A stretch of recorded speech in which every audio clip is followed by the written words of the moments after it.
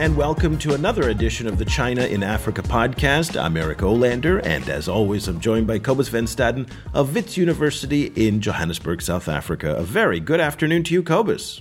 Good afternoon. Well, today, Cobus, we're going to be talking about, it's really a repeat story. This is the third time in 6 years that the Dalai Lama has sought to go to South Africa, and for the third time in 6 years, it's a no-go. And this really broke last week, and it really made the headlines just, all of the China-Africa stories all across the web just turned over to the Dalai Lama. And I guess, Cobus, to me, in some ways, should we be surprised that the Dalai Lama is not going to South Africa? In part because, actually, before I ask you that question, let's just be very clear here with one very important thing, and this is what the South African government wants us to know.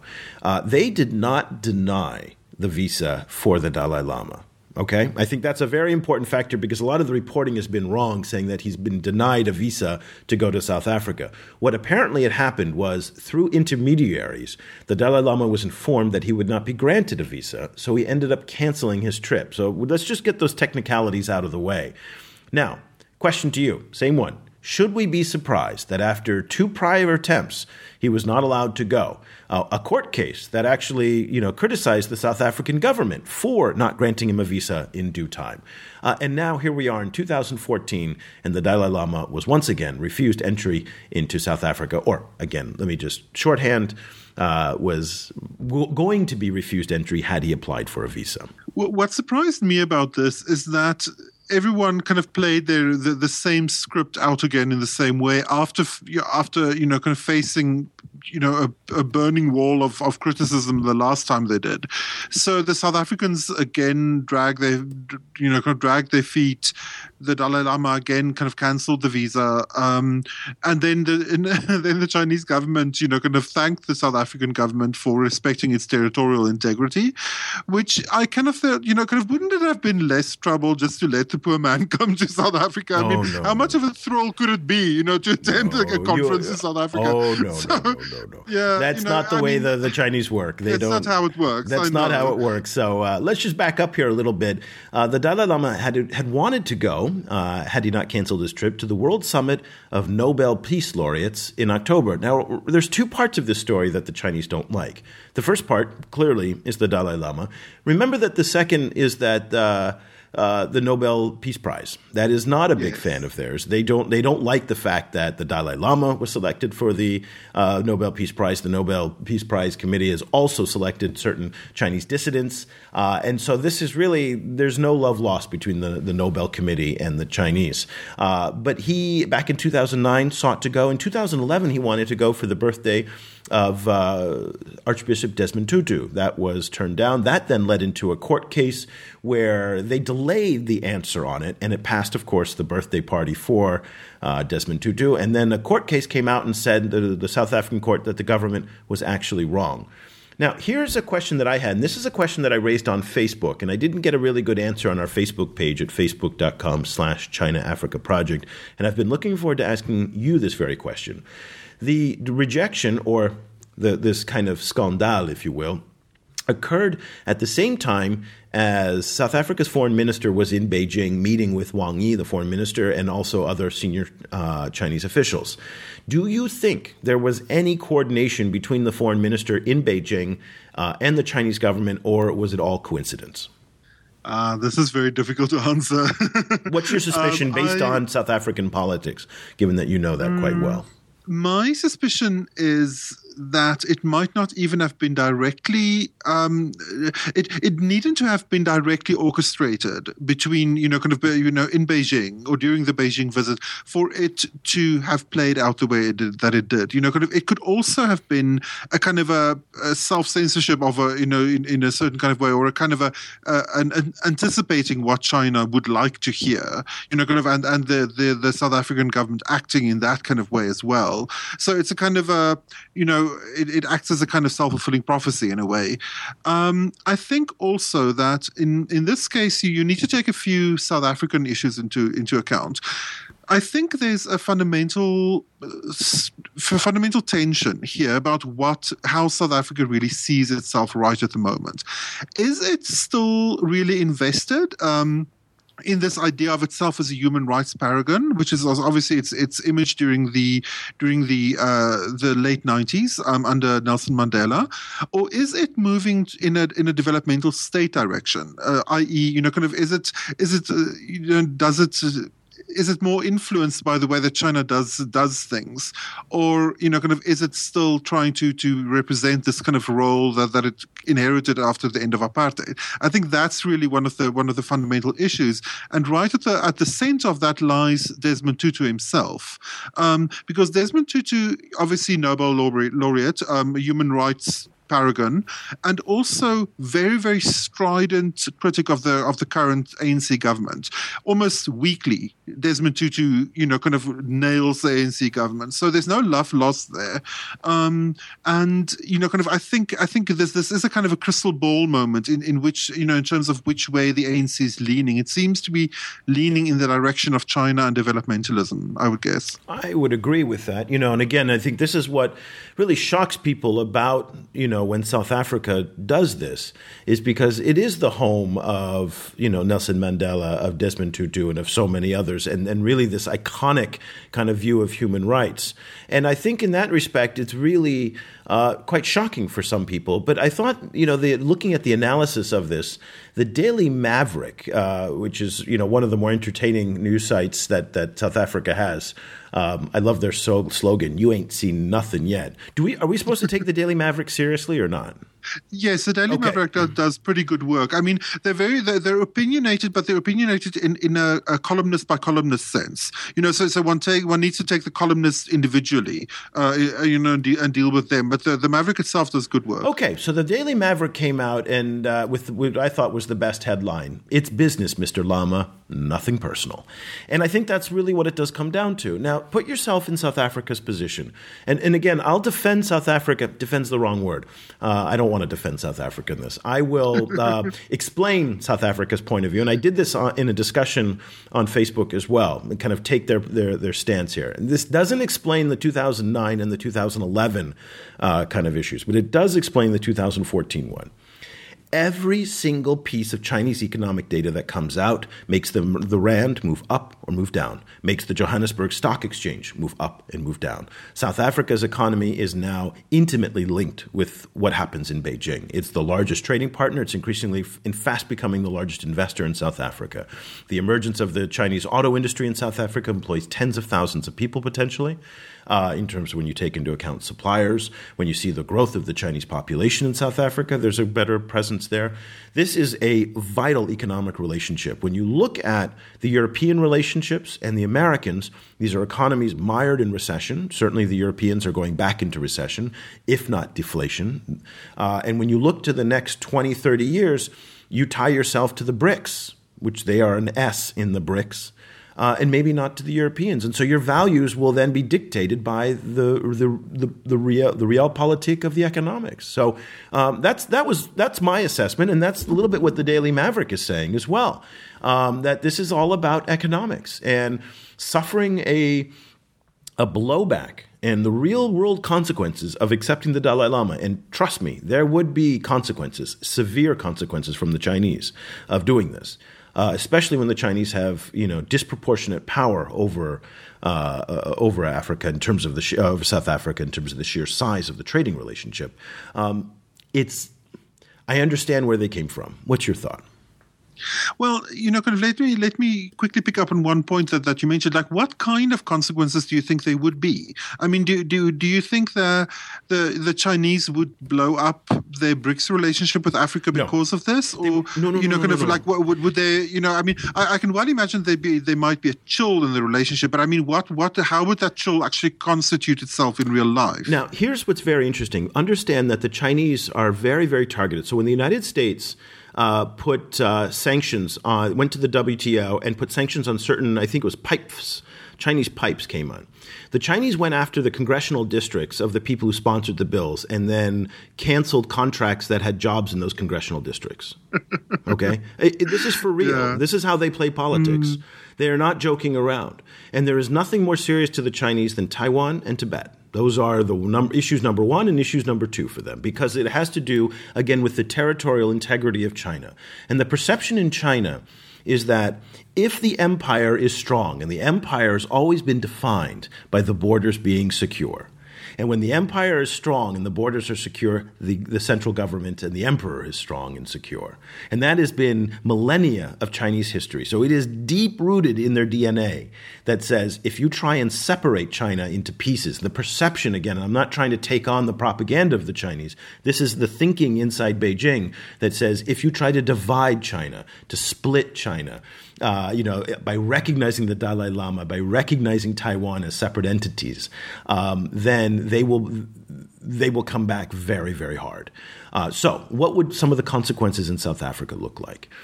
This is one of the perils of state-owned enterprises. So on the one hand, it lines up investment very quickly in places like Africa. We've talked about how the financing, how the investment, how the jobs, how the infrastructure, everything can go very quickly compared to democracies where it's not organized. Well, the flip side of that is that it can be undone just as quickly. And so I would imagine without, one of the announcements after another that Hisense is opening up factories in South Africa. We talked about the Beijing Automotive Works. These are all either state-owned enterprises or closely related to the state. So they would pick a district that is politically sensitive for the government and for the ANC. And they would all of a sudden, that factory just closes. All of a sudden, a trade delegation that was going to sign $1 billion in contracts just gets delayed and delayed and delayed. All of a sudden, you start to find out that, Naspers, all of it has more problems getting products approved for the China market in their investments in the digital space there. And it just becomes really complicated. And that's what I think happens. And when the policymakers in Pretoria sit down with their corporate friends and say, is this what we want? Do we need this right now? When Jacob Zuma is under enormous economic pressure to get the economy going, I think they go, this is a headache that we don't need. And I imagine that the Chinese have whispered into their ears, don't try it. Yeah, I think, in a way, this whole situation becomes this very interesting, almost referendum about the position, what kind of position the West is going to have in the coming century. Because one thing I think, important thing to kind of keep in mind about the Dalai Lama, which recently struck me, which I never actually thought about before, is, you know what? I don't know what the Dalai Lama's voice sounds like. He exists almost exclusively as a visual emblem, kind of as a, kind of the glasses, the robes, the smile, the bald head. He's almost like a panda in a way, kind of not to disparage him in any kind of way, but in Western life, he's almost pure symbol. Kind of, it's almost difficult to even think of him as a politician. And he's a symbol that comes kind of pumped to us via media networks that are located in the West through people like Richard Gere, So I think, and this has this kind of Western dominance in supporting the Dalai Lama has a kind of a political kind of impact in South Africa too, because this summit which he was supposed to attend is going to be held in Cape Town, and it will be supported by the opposition party, or actually by the Cape Town City Council, which is controlled by the opposition party, and the ANC was already criticized by the mayor of Cape Town, who's a very prominent opposition politician. And you see in South Africa, the people who are the most upset by the Dalai Lama kind of being cancelled, or his visa not being, kind of not being facilitated, are frequently white liberals. People like Andrew Donaldson, who's a kind of a white liberal-esque, journalist who recently publishes this op-ed saying that now we're China's bitch, which I thought, okay, that happened. And at the same time, the South African Communist Party today came out saying that they don't want. Exactly, they're thrilled and they don't ever want to give the Dalai Lama a visa. Well, so it really it comes down to this weird kind of like referendum on like what's the future of kind of Western liberalism in South Africa, I think. Well, this is not just a question for South Africa. This is also, and before the West gets on their high and mighty horse, let me just remind everybody that the Dalai Lama himself in 2010 was escorted out the back door of the White House past the trash cans. And this is no joke, past the trash cans, so that he couldn't get the photo op. Now, Obama has since then, proudly taken his picture in the Oval Office with the Dalai Lama. But there have been some interesting graphs that have circulated in the past couple of days showing the Dalai Lama's travel over the years has gone down precipitously. And that's because more and more countries simply do not want to tangle with the Chinese, particularly because the Chinese now are more powerful than they've ever been. So this is really not just an issue for South Africa. The Dalai Lama is welcome in fewer and fewer places around the world because other countries are, like in South Africa, they've made investments. They've got deep military exchanges, political exchanges, cultural exchanges. I mean, you think of all the different things that could be jeopardized by, a breach or a break in the ties with China, and it's significant. Bear in mind, too, that if China decided to slow down the economic relationship with South Africa, it would really be meaningless for China. It would not even be a rounding error. But it would be absolutely devastating for South Africa. And I guess in some ways, this is the concern about what you and I, what I've called, but what we've talked about is the tributary relationship between China and Africa. We've talked about these terms of neo-colonialism, imperialism, and I don't think it's either one of those. But what it is in the tributary relationship, it's this one country that is huge and has so much leverage over these tiny, smaller countries. And I think this is what that embodiment of a tributary relationship looks like. I tell you what to do, and you do it. Because if you don't do it, you will pay a price.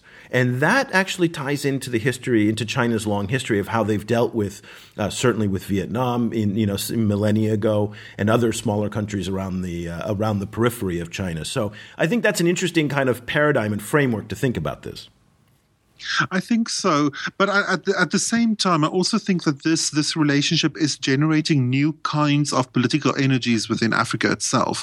Because one of the very interesting things about this South African Communist Party, kind of supporting the Dalai Lama not coming, is that they say we have to remember that China always opposed apartheid, and that now it's our turn to oppose the Bantustanization of China. Now, what that means is Bantustans were the little fake countries that the apartheid government set up in order to house different ethnic groups under high apartheid. So by linking the Dalai Lama and Tibet itself, Tibetan nationalism, to essentially apartheid policy, it's such a kind of interesting kind of rhetorical sleight of hand, and it does give. It's kind of African elites now, I think, are not simply kind of passive victims or receivers of this kind of client relationship from China. I think they're actively reinforcing it, or like developing new kinds of political rhetoric to building out their side of that, justifying their side of that relationship. And that, I think, is really important to keep an eye on. Well, this is only going to be a temporary problem, in part because the Dalai Lama is getting quite old. And the Dalai Lama, like Desmond Tutu, will not be with us forever. And I suspect that what's going to end up happening is there is no replacement for the Dalai Lama after him. The Panchen Lama does not have certainly is more, it's just there is no one else. He's irreplaceable as a political figure. And the other kind of key thing to think about here is that Tibet as an issue, and you talked about it in the context of kind of white liberalism, and I would say that's true in the U.S. As it is in Europe, as it is in South Africa. So this is really a cause célèbre of white liberals.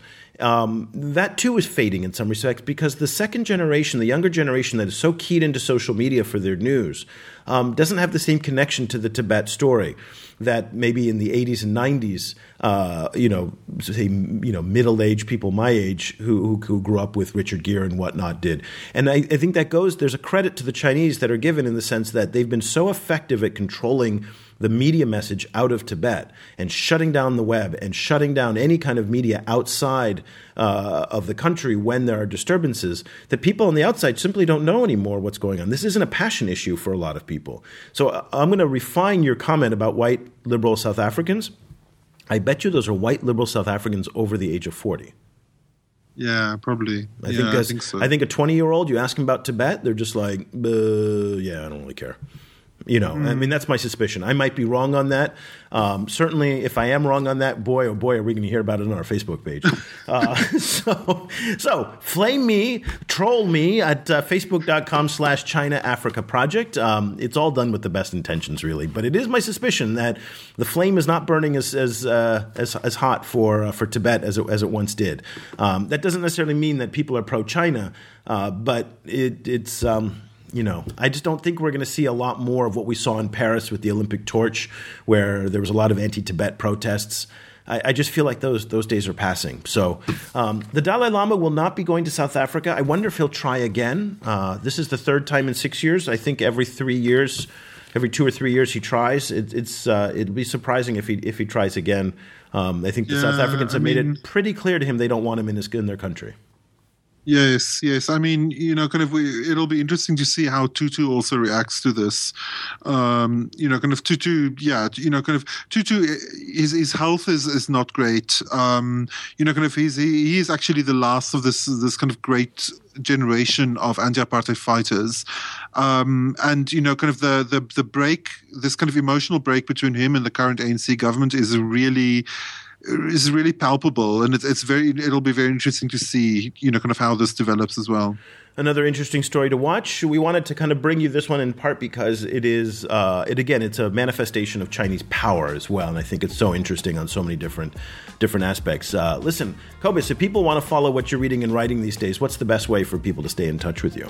I'm on our Facebook page. That's facebook.com/China Africa Project. And I'm also on Twitter at Stadenesque. It's STADENESQUE. And you can find me on Twitter at EOLander, EOLANDER. And I also want to give a big welcome to our new listeners who are joining us from the ChinaFile.com website. That's ChinaFile, ChinaFile.com. If you're not familiar with ChinaFile, it's a project of the Asia Society in the United States, and it's really, my take on it is that's the most prestigious and preeminent Sinology website that I've seen anywhere in the world, but it's got at least the top American sinologists, and we are there. We have a page on the site with all of our podcasts. We're there alongside some of the great China watchers of the modern age. So I think, Cobus, you and I should wear a suit and tie because we're in very good company now. It's kind of humbling, I must say.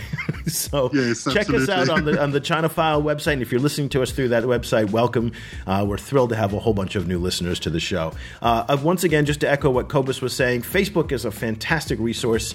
We've got facebook.com/China Africa Project, over 220,000 followers now from all over the world, having every day a great conversation on China-Africa relations. Cobus and I are posting almost 18 hours a day, sometimes even 24 hours a day. Cobus in South Africa, me over here in Asia. So we've got the two big time zones covered. So go ahead, join the conversation. Let us know what you think. And of course, if you want to follow this podcast, the best way to do it, look us up on iTunes. Also, give us a rating. We'd love to hear what you think. And it helps other people find our show as well if the more people that rate it and give us a comment. So until next time, thank you so much for listening to the China in Africa podcast.